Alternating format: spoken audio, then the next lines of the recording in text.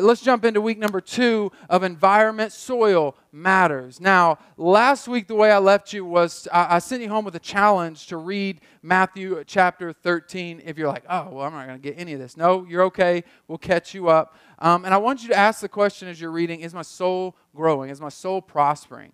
Because what we saw last week is that we're designed to grow, and only one area that's called to not stop growing is your soul. And also, as Christ followers, nothing grows properly unless our soul grows properly. Unless we're connected to Christ in the right way, nothing else matters, right? If we have it all together, we got all the money in the world, but we're not connected to the King of Kings. If we're not going to spend our eternity with Him and we're going to spend it somewhere else, what's the point? You got a few years of a little bit extra money. You got a few years of a few good relationships. But if you're connected, then all of that works out. All right. So in week number 2, this week, my challenge that I'm going to leave you with, or really as you walk out of here, my prayer is that you are so convinced that you are called, anointed, and gifted by God, that when you walk out of here, you're so convinced of that, you'll do whatever it takes for God to bear fruit in your life. For your calling, your gift set, who you are, called by God, is willing to do whatever it takes to see God work in your life. That's my goal. And so there's one type of soil that we read in Matthew chapter 13 this week that we all want to live up to, and it's found in Matthew chapter 13, verse 23. It says, "But the seed falling on good soil refers to someone who hears the word and understands it.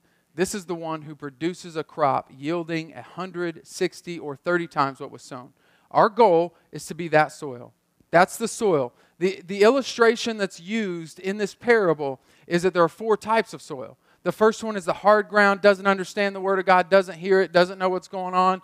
The second one is the rocky ground. The third one is the thorny ground. And then there's this one. Then there's the good soil. That's the goal of where we're called to be.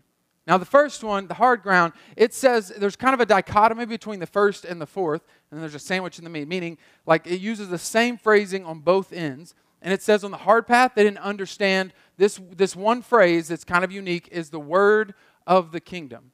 It says that the person who threw soil at the seed out, and it's saying that God is throwing seed, and that seed is represented by the word of the kingdom. He's saying the first soil, the hard path, they didn't get it. They didn't understand it. But this one, in Matthew 23, gets it. Like, understands it. So today, I want you to leave understanding the word of the kingdom. Now, that's kind of a unique phrasing, and the word of the kingdom would have been really contentious. It would have been really frustrating for the Jewish people of their day to hear the word of the kingdom, which is essentially this. It's 2-part. The first part is this, that I've come for everybody. I'm calling from the rooftops. I'm shouting. I'm inviting everybody in to come to know God. I'm making a way for them to know God. Right? For them, that's offensive because they're the Jews. They're special. They're unique. They're anointed by God. They're called by God. They have a special bloodline. He's saying, no, I'm not. The word of the kingdom is, I'm not just doing it by bloodline. I'm doing it by call. Meaning, I'm calling everybody, and those who choose to listen are going to be in. There's a secondary part to that shows up in this verse in 23 where it bears fruit. The second part of that is that you are called to produce. So first you're called to be in the kingdom, be saved, get to go to eternity with Jesus. But secondarily to that is you're called to be used by God. You're not just called and something's placed inside of your heart that says you're set free from your sin and your guilt and your shame. You're also called to go out and make disciples. You're called to go out and reproduce the word that was inside of you, sometimes 100, sometimes 60, and sometimes 30 times what was placed inside of you. We're not just called to be saved, we're called to reproduce. We're called to let other people know about the first thing, about the goodness of God, the grace of God, the mercy of God, that it doesn't matter who you were born to, it doesn't matter what you've done in your past, that God is calling. The question is, are you listening and do you understand it? What I would venture to bet is that, most of you understand the first one, right? If you're here, you probably received it enough to not be to not be in the really hard path where you don't understand anything, right? There might be 1 or 2 of you that are in here that somebody drugged you. You're like, I don't care to be here. I don't like none of y'all. I'm sick of these high fives. I'm sick of people being happy. I'm just here because someone was going to give me a free lunch, or there's a cute girl I'm chasing. Whatever it is for you, you don't want to hear nothing I got to say. You're just here because someone drugged you. You ain't hearing nothing. That's maybe 1 of you possibly in here. The majority of you understand something. You've received some of the word. The question is it going to bear fruit? And the difference between Understanding it a little bit, getting a little bit, and bearing fruit is understanding the word. Meaning, you understand both things, that I am saved by the grace of God. Nothing I could have done could have ever got me here. And I'm called in the kingdom of God to do something. See, most of us fall in that category where we struggle with that second thing. We struggle in that second thing to be like, well, God can save people, and God can use some people. I just don't know if it can be me, okay? Like, I'm so happy that Jared can preach, and he's up there speaking, but I'm not a public speaker, so it ain't me. And I love that Trevor and Ashley and Brandy and Hannah, they can sing. That's fantastic. Stephen can play the guitar. T. Good on the drums. All of them. Man, I'm so excited for their calling, but I can't play or sing. But so God's probably not going to use me. Like, I'm not qualified. And I get it. Here's the thing. I get it. I get that because in Scripture we see even people who are right next to Jesus have that same struggle. Right? Even people who are right next to Jesus have the same struggle. But what I want you to get is that if you're called, if you believe what I'm sharing with you today and you understand it fully, you'll recognize that your call is too big to let anything get in the way. If you believe me, and when I'm saying you are called, no matter your gift set, no matter your past, no matter what you've gone through, no matter what parents you were born to, no matter what your mom and daddy told you, you are called by God if you'll listen. If you'll hear it, receive it, and live it out. If you'll do whatever it takes to answer the call and walk it out. So, like I said, most of us fall under a category like Peter. He's a disciple of Jesus, following Jesus. Man, he believes Jesus can call him because he's following him. But there's this moment where we see that he can't jump over to the second thing. We're like, you can use me. Like, I can do what I'm supposed to do. Because what's interesting is that you hear this story, and then right there in Matthew 14, the next chapter after Matthew 13, you see Peter struggle with this very thing, understanding the word of the kingdom, understanding the call of God on his life.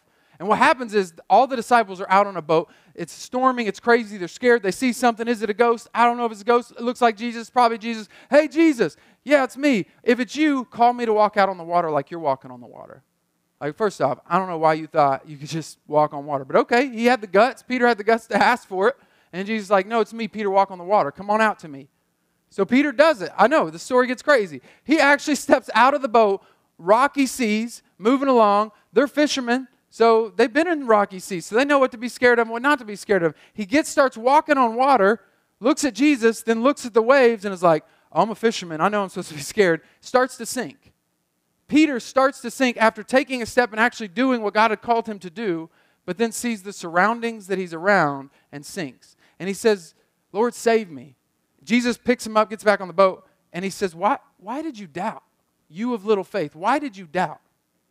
Now, what's interesting about that, which most of us fall in this category, what's interesting about that is it's not Peter doubting that Jesus can walk on the water. Nothing about that story is Peter looking and be like, I don't think you can walk on water. Everything about his doubt was about whether or not he could walk on water. Whether or not Jesus could call him to walk on water and he could fulfill the call of God on his life to walk on the water that Jesus told him to do. Yeah, most of us read it initially just like I did, where it's like, oh yeah, you were doubting God. No. Peter was doubting that God could use him. He didn't doubt that God could save people. He didn't doubt that God could walk on water. He just doubted that God could use him. And for many of you, you're in here and you get the first one. Like, no, God can do big things. He can do big things through Billy Graham. He can do big things through Craig Rochelle. But I'm just not. That's not me. That's not who I am. That's not who. And Jesus is saying, no, if I called you, I'm big enough to take care of your call. I want to say it like this if you're taking notes. If God has called us, then God is enough to make it happen. If God has called us, then God is big enough to make it happen. See, indirectly, we're calling God a liar. When we say, oh, I hear your voice, and I know you've placed something on my heart. But not me. I hear your voice, and I know that Scripture tells me that I'm called, and that I'm called to make disciples. I hear your voice, and I know that I'm anointed in the area that I'm at, that I'm supposed to be the spouse that you've called me to be, the parent you've called me to be, the business owner you've called me to be, the employee you've called me to be. I hear your voice and know that I'm supposed to do it, but I can't do it. See, we think we're doubting ourselves, but really we're doubting the God who called us. And so for some of us to really produce what God has called us to produce, we're going to have to trust God at His word. That despite my bloodline, despite who I was born to, despite my past, despite my mental struggles, my emotional struggles, despite everything else in my life, if God called me, I'm going. That the call is big enough that I'll do whatever it takes to get there. Now, imagine if Peter never got that. Imagine if Peter, we see Peter hearing the parable, not getting the parable, and then continuing to do it again. Like denies Jesus 3 times, keeps messing up, but something switches in Peter. And at one point, he not only hears the word of the kingdom, but he understands it. Jesus is like, feed my sheep. No, just feed my sheep. No, feed my sheep. Do what I've called you to do. Do what I've called you to do. I don't need your excuses. I just need you to do what I've called you to do. And it clicks for him. Something shifts inside of him, and Peter's a different guy. You see Peter being the guy that leads 3,000 people to come to know Jesus and get saved for eternity. Peter, who saw Jesus heal people, he's walking along and sees a guy crippled, and the guy's like, hey, you got any money? He's like, no, silver and gold I don't have, but what I do have you can have. Get up and walk. Because something shifted in him to say, it's not about me or if I'm good enough or I'm strong enough. It's about the God who called me. So if in this moment I'm called to let you walk, let's walk. It wasn't about me or my call or my gift set. It was about God's call on my life and who He called me to be. And for some of you, you still think, even while I'm saying this, well, that's cool for Peter. Good for Peter. Whoopity-doo, Peter. I'm not Peter. Jesus ain't never said, on this rock I'll build my church. I'm just here, and you're lucky I'm here because I barely made it today. And I'm saying, no, you're here on purpose, and God has called you to be a part of the body of Christ, and your calling is no less important than Peter's calling. Your calling is no less important than Billy Graham's calling. Your calling is no less important than Craig Rochelle, because there's a whole bunch of people in our community who are waiting on you to bear fruit and reflect the light of Christ in their lives. There are a whole bunch of people you're going to interact with, and you may never get to see it. You may never get to see the fruit that you bore just by representing Jesus well. I actually got to see one this week. It's actually your fruit as well. There's a lady that works down the road at a restaurant, and we've invited her to church, and every time we go in there, like I didn't even really get a chance to invite her to church because she's like, you're that pastor from the church down the road? Like, yeah. She's like, your people always invite me, and they're always so nice. So you can pat yourself on the back. Good job. Church people are not known to be nice at restaurants. I was like, that is awesome. I was like, that is awesome. Praise God. Friday night, we go to pick up food to go, and she says, hey, I need to tell you, I gave my life to Jesus. Hey, come on, you guys can get excited about that. We got to just be a part of watering and part of planting, because she didn't come here and raise her hand. She had a guy keep preaching the word to her and finally talk her into accepting Jesus as her personal Lord and Savior. She said, look, I just need you to know that you guys played a part by shining your light. And I was like, okay, we have a call. Right? You didn't know that invite and just being simply nice to a waitress and representing a church was going to be watering or planting a seed. You have a call of God on your life, and there are people like her that are missing it if you don't live it.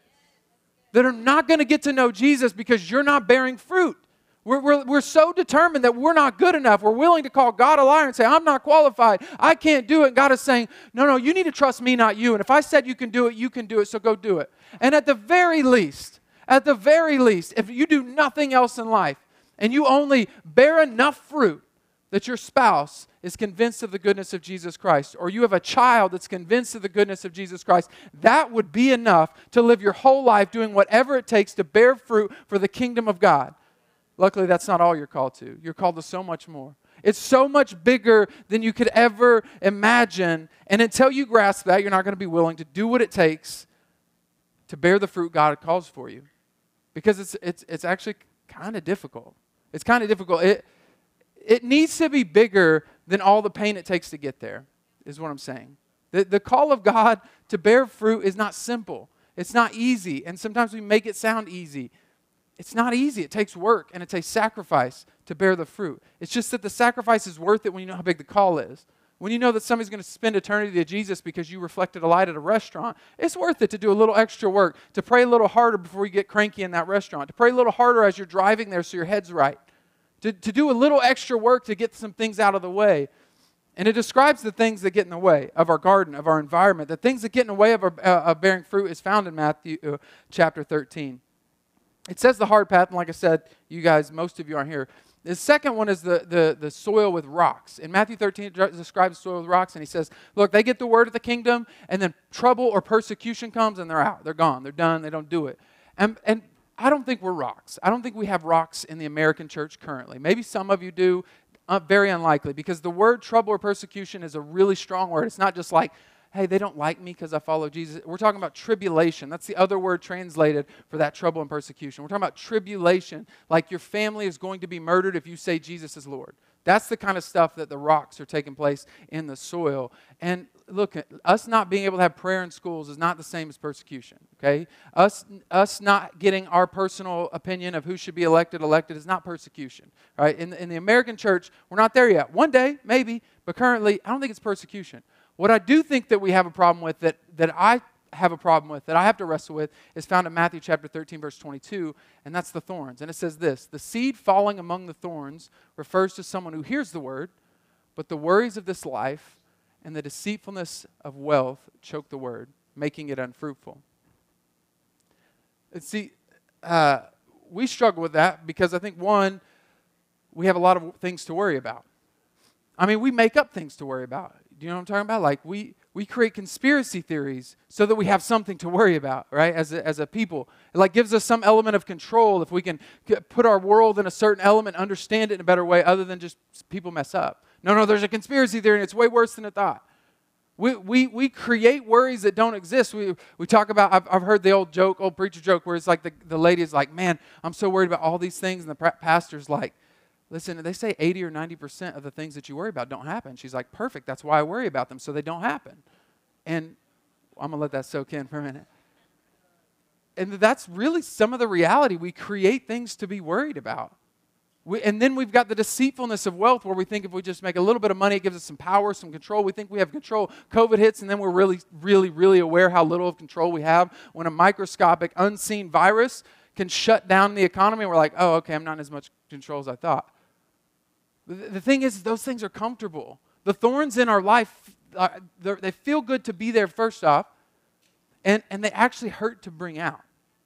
Right? If you're going to pull the thorns out of your soil, you're going to have to get some blood on your hands. It's going to hurt. It's going to be painful to have some things in your life that feel good, that make you feel comfortable, that make you feel happy, that make you feel in power and control. It might cost some blood. If you're taking notes, I want you to catch this. It won't be worth the pain of pulling thorns until you understand the size of your call. It's just not. Like, it's not worth it. It's really not. Like, if I didn't believe that I was called by God, my integrity would be really low. Like, if it were just get saved, I would just do bare minimum, right? Like, I'm just like, hey, I'm going to go to heaven. I just need it. What's the line, Jesus? Because I'm going to go to the line. I might touch my toe over. If I'm honest with you, I'm a little bit rebellious as far as rules are concerned. So it's like, I mean, how much can I do? What's too far? What's too much in my life? What's inappropriate? What's just barely appropriate enough? You know what I'm saying? But if I believe that the call is big enough, I'm just going to start. I don't care how much blood is on my hands, because it matters enough. There are people that need to have the fruit that I'm called to produce. It matters enough to do whatever work to get every weed out of my garden, to get every thorn out of my garden, even if it costs me. To pull the thorns, to do whatever it takes to get your garden to bear fruit. Thing is about the thorns, and the thing that it doesn't talk about with the thorns, is it's not necessarily saying sin. It's not saying that having worries in life is sin. It's not saying that having money is sin. It's some of the stuff that's in your life that is actually taking nutrients from the fruit you're called to produce. Some of it's not even bad stuff. It starts out as a little seed, and it might not seem that bad. And then before you know it, it grows, and it starts to choke out who you're called to be and how you're called to live. I noticed a seed in my soil this last week when I was doing what you were doing, where I was praying through Matthew chapter 13 and thinking through where are the thorns at in my soil, and I want to have the right environment for you to grow.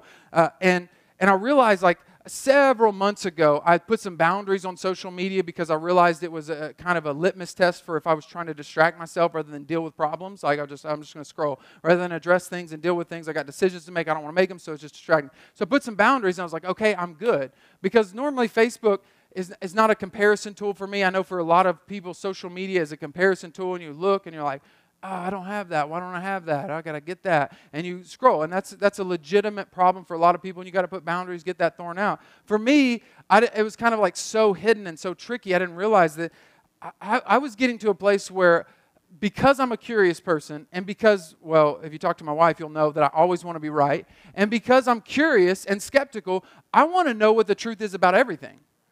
So every bit of fake news, I need to do like hours of research to find out if it's fake news or not, right? Every bit of conspiracy theory, I need to look up and to see whether it's valid or not. Everything that's going on with the politics, I want to know what the truth is. I want to know what the reality is. Who's the best candidate? Who's not? And I mentally was spending a lot of time thinking through all the things that I was reading and processing whether it was true.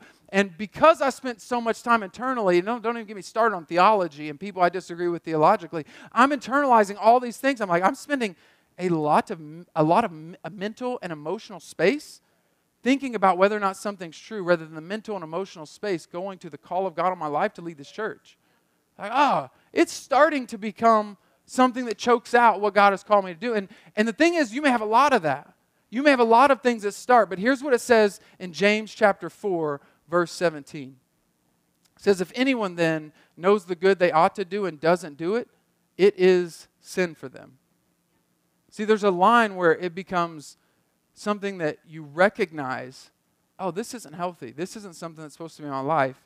And when you know that you're not supposed to have it in your life and you choose to keep it anyways, James says it becomes sin.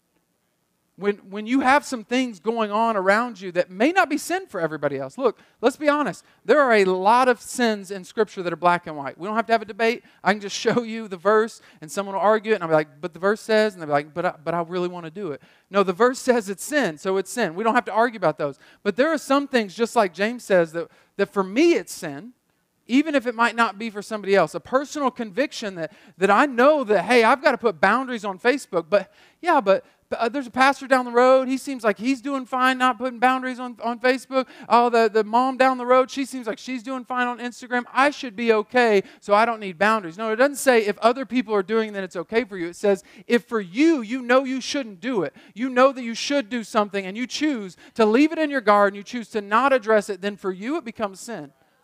Right? For some of you, it's like, yeah, but I know a good Christian guy, and he has a beer every once in a while. It should be fine. And you know good and well that you don't stop at one. You know good and well you can't just have one beer. You know good and well that you aren't that person, and so you got to recognize that what is sin for me might not be sin for everybody else. That I've got to be aware of that. I can't judge them for what they're dealing with, but I got to know what's in my garden. I got to know what's in my soil and start pulling the weeds out because the call of God on my life is so important. It matters so much that I'll do whatever it takes. I'll do whatever it takes to bear fruit because there are people around me that need me to bear fruit. There's something I'm called to do, and it's big enough to go through the pain of getting it out.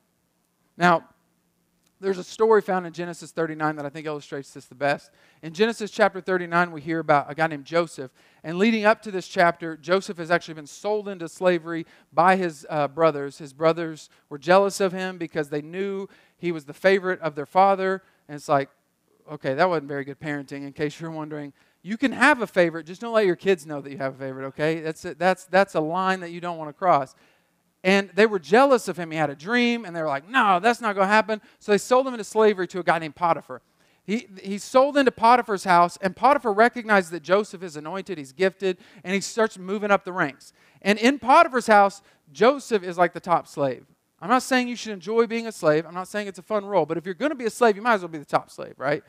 And he's in charge of the whole house. Every slave in the house, he's got control. And that's how much he's moved up. That's how gifted he was, how anointed he was. And a little bit while through it, Potiphar's wife starts to recognize Joseph. And I mean, like, when I say recognize, I mean there's kids in the room. But you know what I'm saying? Like, recognize Joseph. She's like, you looking pretty, all right. I like that cloak. You looking fly, all right? That's not something anybody says anymore, fly. How old am I? You're looking attractive to me, sir. is something along the lines of what she's saying. And Joseph says this line that I think is one of the most profound lines. He says to her in Genesis 39, he says, look, your husband trusts me with everything in this house, except for you. How dare I do this wicked thing against him? And how dare I sin against God? What? Joseph, you've been sold into slavery. You got every excuse to abandon God and do whatever you want. But he still trusted the call of God. He still understood who he was called to be, even in the midst of the storm, even when it was difficult, when it was like, you know what would be easier? Just to let this thing play out. You know what I'm saying? I got the house, I got the wife, I can do whatever I want now, right? But no, he's saying, I'm not going to sin against him, and I'm not going to sin against my God. Because the call of God on my life still exists. No matter what my circumstances dictate about me, my name's Joseph. And I'm called. And I'm anointed. So no thank you. No ma'am. No thank you. Do your thing, right? She doesn't stop though. Like he tells her no very clearly, not going to happen. She doesn't stop. There's a continual pursuit of him in Genesis 39. Continual pursuit until one day she catches him where there's no other slaves around. Like she's trying to entice him. He's like, nah, we're good. She catches him and she's like, okay, this is my moment. And because nobody else is around, she grabs him by his cloak. And Joseph leaves the cloak behind, okay? He left his clothes and took off running, right? Half-naked man just running down the street, left his cloak behind. He said, I would rather look like a fool in the streets than sin inside the dark.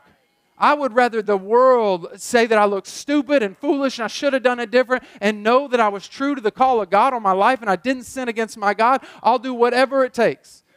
And for some of us, myself included, because I've been here, some of us are trying to get strong enough. Some of us in Joseph's scenario would have been like, okay, girl, you can have the cloak, but that's it. That's the line. We ain't going no further. And it was like, all right, we can kiss on the cheek, but that's it. We ain't going no further. Okay, a little bit more, right? Some of us would just think that we can just be strong enough to resist in the moment, and I'm telling you to run.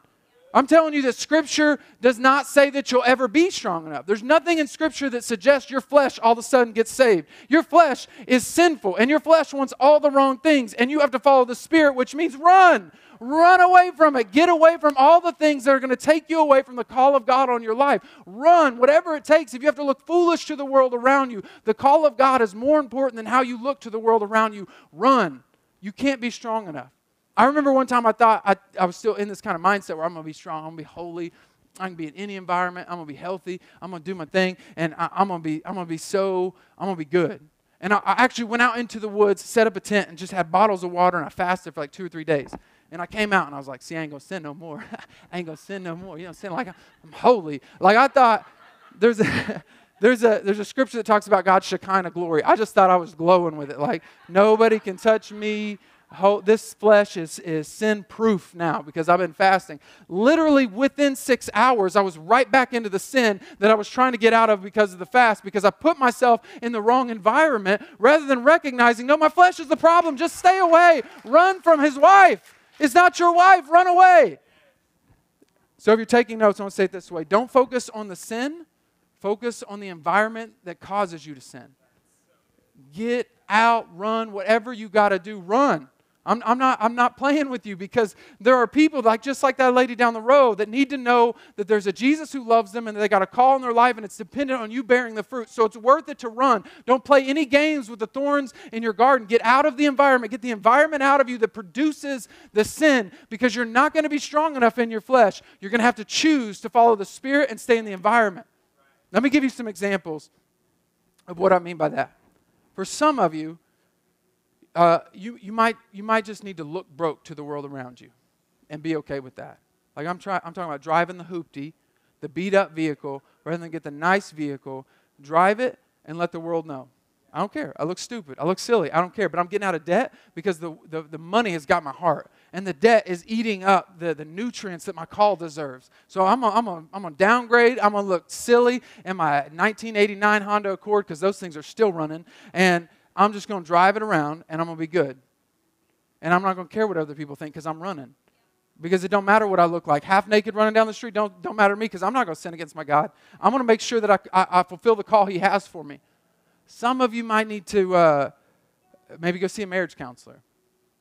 And you're like, Jared, I don't need everybody to know my business, that like they're going to see me going to the therapist and know that we're fighting, that we got struggles. Hey, welcome. They're fighting too. They just ain't willing to admit it. Some of you need to be okay being faithful to the anointing you have as a spouse and have the hard conversation and be okay with everybody else judging you for it. Because you're being faithful and you're running from the perception of what everybody else thinks about you. It is worth it. It is worth it because your kids will be different, your life will be different, you'll be healthier, and there will be people that can come to know Jesus now because you're bearing fruit. Some of you might maybe a little bit younger crew in here might need to skip the party. You're going to get the phone call. I guess y'all don't call each other anymore. You're going to get the text. And they're going to be like, hey, man, we're going over so-and-so's house and be cool. Like, hey, I can't. Well, you don't got to drink. Just come kick it. It's fine. It's fine. Like, no, I can't. I'm called by God, and I can't be over there without drinking. I'm out. I can't be in that environment because I speak differently. I'm out. I can't be in that environment because of what it produces in me for the next 2 days. I'm out.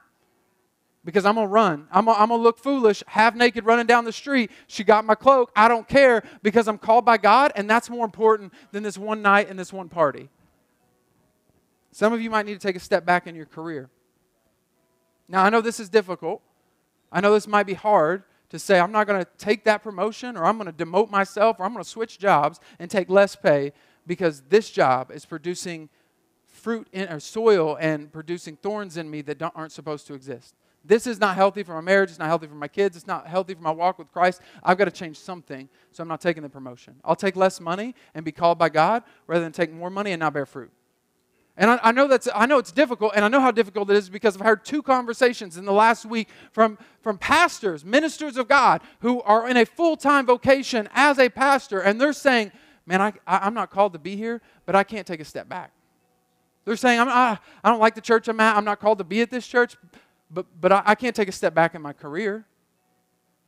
I know how tempting it is, even as a pastor, to let thorns grow up in your soil, so much so that you're willing to call your calling a career. Because pastor, you don't have a career, you have a calling. And just in case you thought that was just about pastors, you don't have a career, you have a calling. You're called by God. You as a spouse, as a parent, as a child of God is far more important than any amount of money you can make or any promotion you can get or any title you can get. So in case you're wondering, you have a calling more than you have a career. So if it takes a step back to have that soul growth, do it. Do whatever it takes. Some of us might need to switch to a flip phone. You're going to flip that thing up. It's way more fun to hang up on somebody on a flip phone anyways, but you're going to flip that thing up, and you're going to T9 text them. Some of y'all don't even know what I'm talking about, T9. Just da-da-da-da-da. You got to 3-click it. You got to shake your thumb off because it hurts. Some of you may be looking through social media, and you can't stop. You can't. You've deleted it once, and you keep adding it back. You kept trying to get rid of it, and you kept trying to compare yourself to everybody else. And you can't stop. You can't stop yourself. You shouldn't need to. Just get rid of the thing that causes the sin. Run. Everybody will be like, you got a flip phone. What's wrong with you? I'm called by God. That's what's wrong with me. I ain't called to look good. I'm called to run half naked down the street if I have to fulfill the call of God on my life, to bear the fruit that He has for me. Some of us are going to have that flip phone because there's some images that we keep going back to. There's some images we keep looking up, and we can't stop looking. And as much as we turned it off, it's still available on Safari. It's still available on Google Chrome. I still keep searching. On that day when I'm struggling, I'm down, I keep looking it up, and I need to stop. You know what? That old snake game that moves around, you ain't got no problems with that because it ain't going to bring up any images whatsoever other than a bunch of dots. You're going to be safe. And some of you need to recognize that your calling is so important. Your gift is so important. The people you're called to affect in your life matter so much. Do whatever it takes to pull the weeds out. Change everything in your life to make sure that God bears fruit in your life because you heard Him and you understood Him. You heard the word of the kingdom and you understood the word of the kingdom meant if I'm called to walk on water, I'll walk on water. If I'm called to be the spouse I'm called to be, I'll be it. I'm called to be the parent I'm called to be, I'm going to be it. Wherever I'm called to be, that's where I want to be because it matters too much to let a few thorns mess up the fruits that I'm called to bear. Let's pray. God, I thank you for people who are willing to take a challenge that I'm going to give them. In advance, I thank you for the boldness and the strength to pull whatever weeds and the blood that it might cost. If you're in here and you're saying, Jared, this week, I want God to show me the areas where there's seeds or thorns that are coming up.